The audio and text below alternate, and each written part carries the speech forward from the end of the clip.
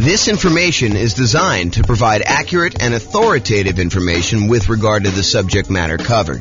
It is offered with the understanding that the presenters are not engaged in rendering legal, accounting, or other professional services.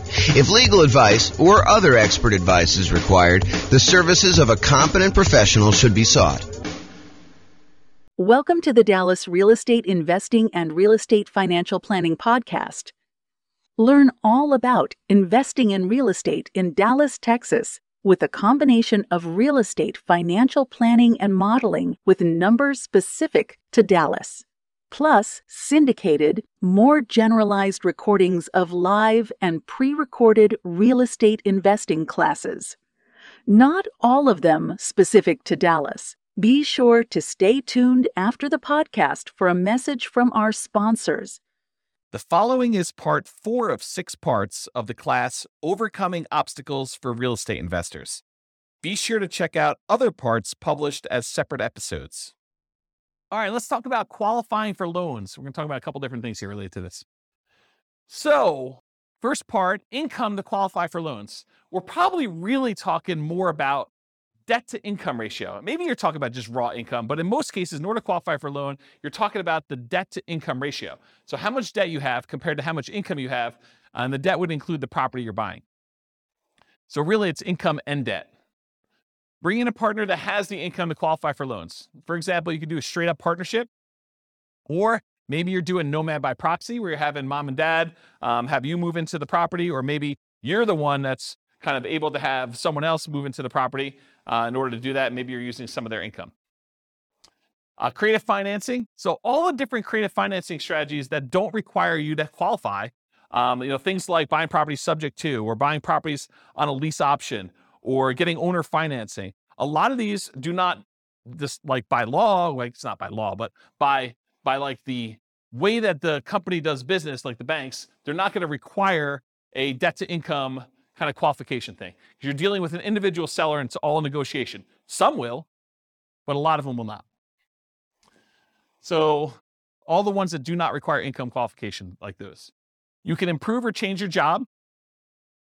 So you can do that in order to help qualify for loans. You can use a side hustle in order to increase your income. It's usually going to take a little while for the side hustle to count. Do you remember, Austin, how long it takes for a side hustle to count whether you can qualify for a loan?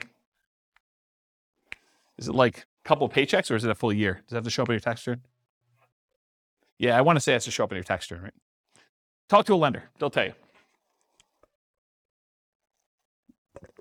House hacking your roommates, even if you're currently renting.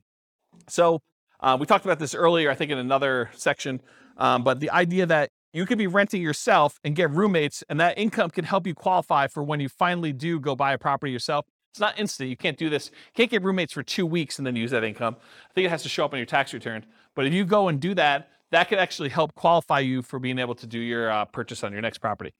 Then bring that roommate with you.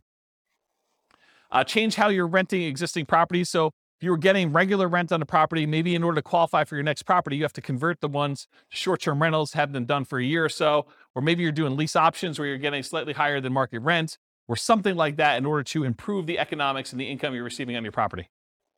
And then finally, optimize or reduce personal expenses, especially those that factor into DTI. So maybe you're looking at your stuff and you're like, look, I've got this really high monthly payment bill, but it's really not that much left to pay off. I probably should pay that thing off to really improve my DTI if it's limiting me from getting my loan. And a good lender will be able to go look at all that stuff and help you decide, hey, look, if you've got $2,000, maybe you should pay off this one thing and get rid of that $80 a month payment you got or something like that. And then things like taxes too. If you go ahead and optimize your taxes, if you're constantly trying to make sure that your property taxes are minimized and your other income tax and stuff like that, that could actually help you qualify in some ways. Any questions on income to qualify for loans? Yeah.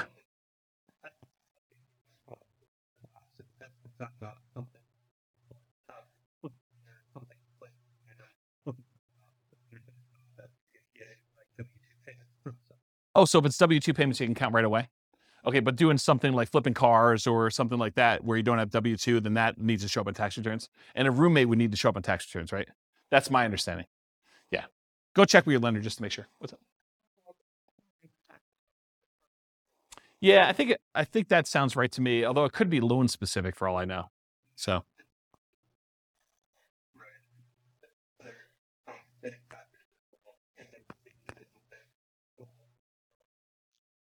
what was set off, Mike, is there could be bank overlays and there could be, what do you call compensating factors?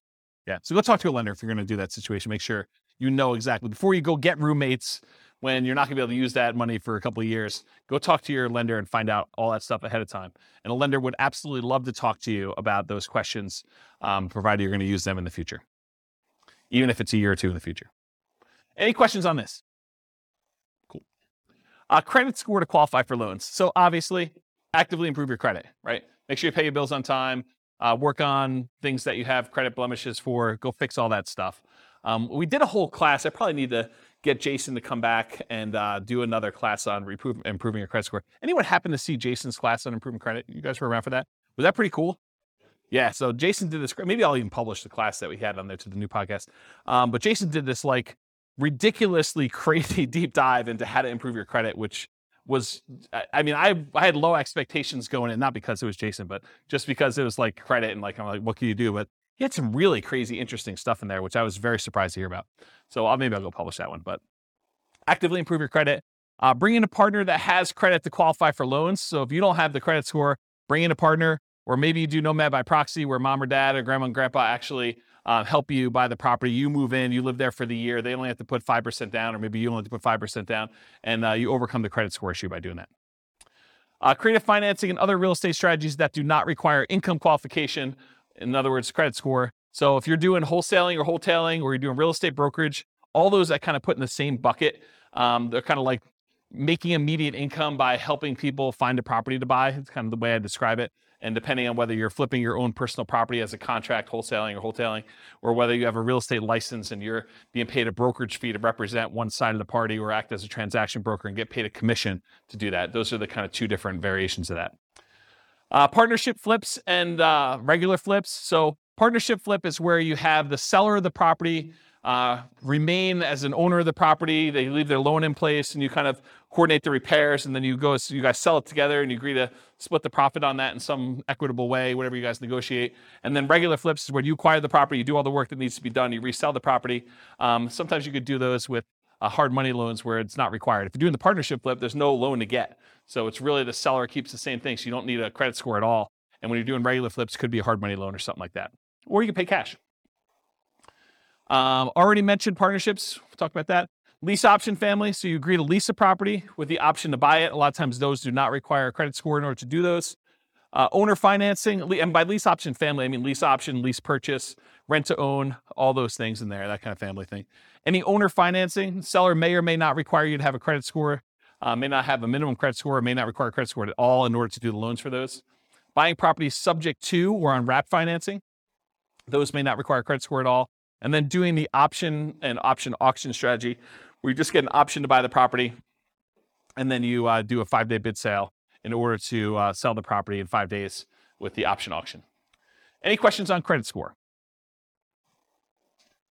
Oh. Yep. It would change theirs. Yeah, because it would show up on theirs. And depending on how you structure it, it may actually impact yours.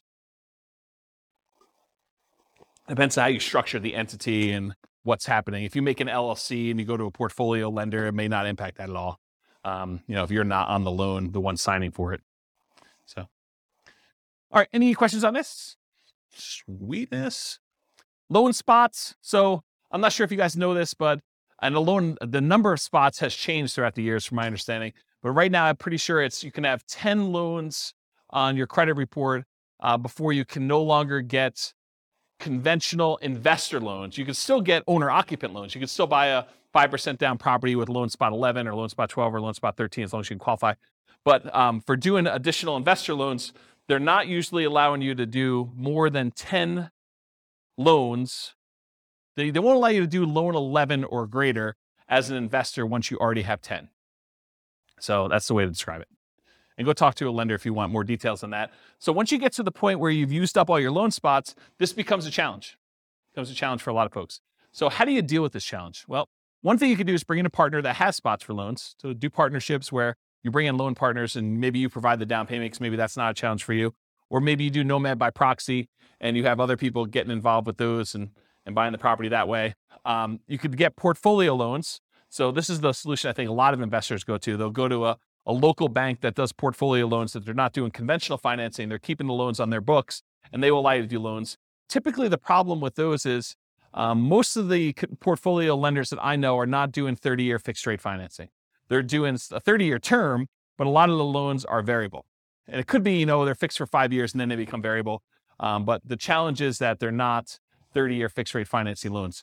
The local company that I know that does a lot of portfolio loans, they do have a 15-year fixed rate financing loan.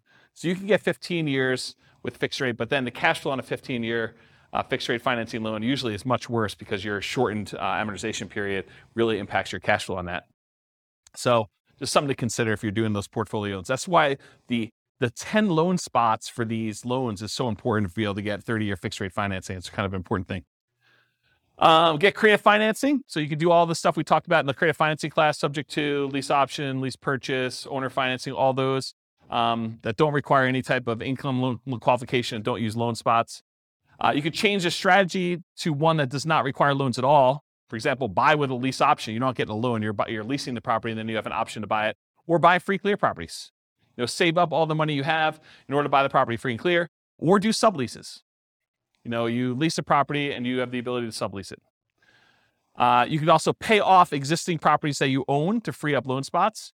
So work toward paying off the property, maybe your lowest balance loan, so that it frees up a loan spot, and then you could use another 30-year financing spot to do that, then pay off another one, then acquire the next property. So you can sort of use this it's almost like the debt snowball, except I guess it is a debt snowball because it is debt, it's mortgage debt. So you're using all the properties and maybe extra income in order to pay off one loan, get it down, become free and clear. Then you only have 9 loans, and then you go buy your 10th property, and you kind of keep repeating this until you get the ones you need.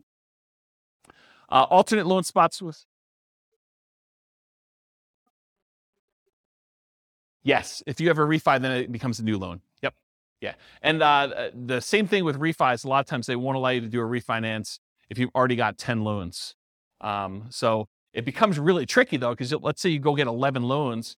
My understanding, it becomes hard to even do like a rate and term refi on the ones that you had beforehand. So it becomes almost this really weird puzzle that you need to move stuff around, and it gets much harder when you do that. A lot of folks think, the hard part is acquiring the first deal or second deal or third deal. Well, you just change your challenges. I mean, once you get to the point where you have 10 properties, now it becomes a whole new set of challenges you need to work through. It's not that it's easier, just different problems you're trying to solve and work through.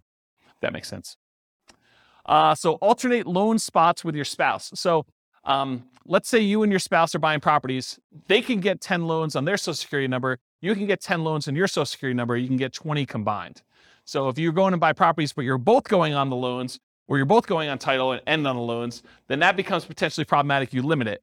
The tricky part is some lenders will give you pushback if you're doing joint taxes. If you're both on the tax return, some lenders will give you pushback saying, it's really on the same tax return. It's really both you guys. So we're all going to count those for them as well, for her or him, depending on what it is, for that sort of situation. So you may need to file separate tax returns, and then you have some tax issues as to whether or not you're taking, the joint married things, all that other stuff. So I'm not a tax guy. So realize you might get some pushback from lenders if you're doing that.